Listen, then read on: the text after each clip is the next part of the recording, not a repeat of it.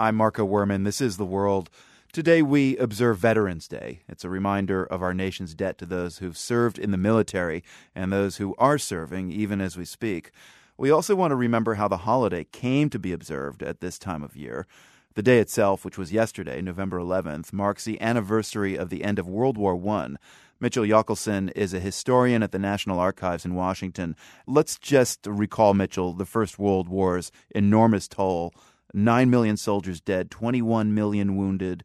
What did U.S. President Woodrow Wilson have in mind when he first proclaimed Armistice Day, the precursor to Veterans Day, 1919? I think a lot of it had to do with commemorating the fact that the United States did fight in this war. And as you mentioned, the high casualty rates, there were about 53,000 American soldiers who died in combat on the battlefields of the Western Front, which was in France and Belgium, and another 50,000 died from disease such as the influenza. And it was very important to President Wilson to make sure that the American participation in this conflict, which he would call the war to end all wars, that the Americans were recognized for this effort.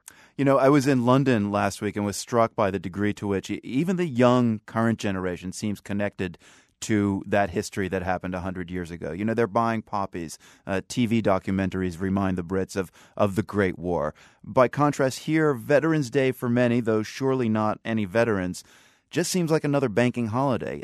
Is the Great War forgotten here in the U.S.? It is, and it's interesting you point out about being in Europe. I've been to London many times, and you go into a chain bookstore there, you'll see a huge collection of World War I books in their history section. If you go to the United States and go into what few chain bookstores exist here, you might find a dozen or so books.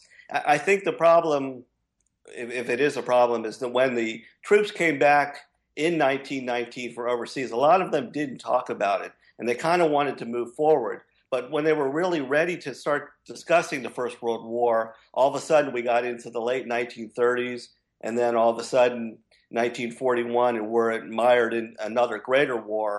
And I think in that sense, World War I kind of became eclipsed. And then as we've gone through history, we look at our great conflicts.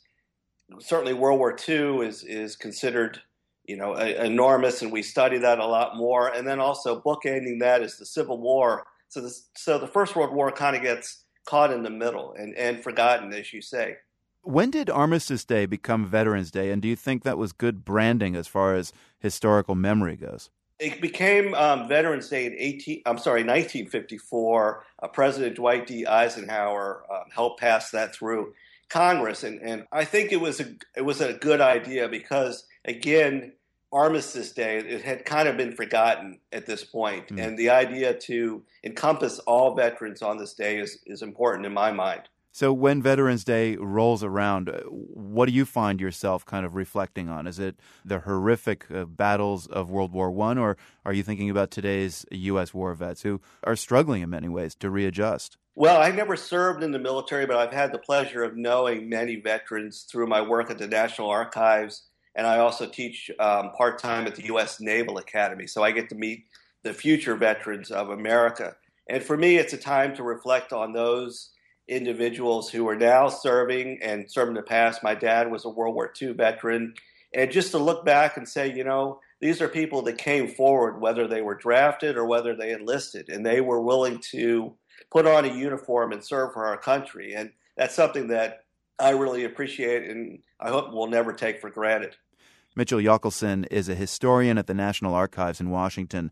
Mitchell, thanks a lot. All right, good. Thank you.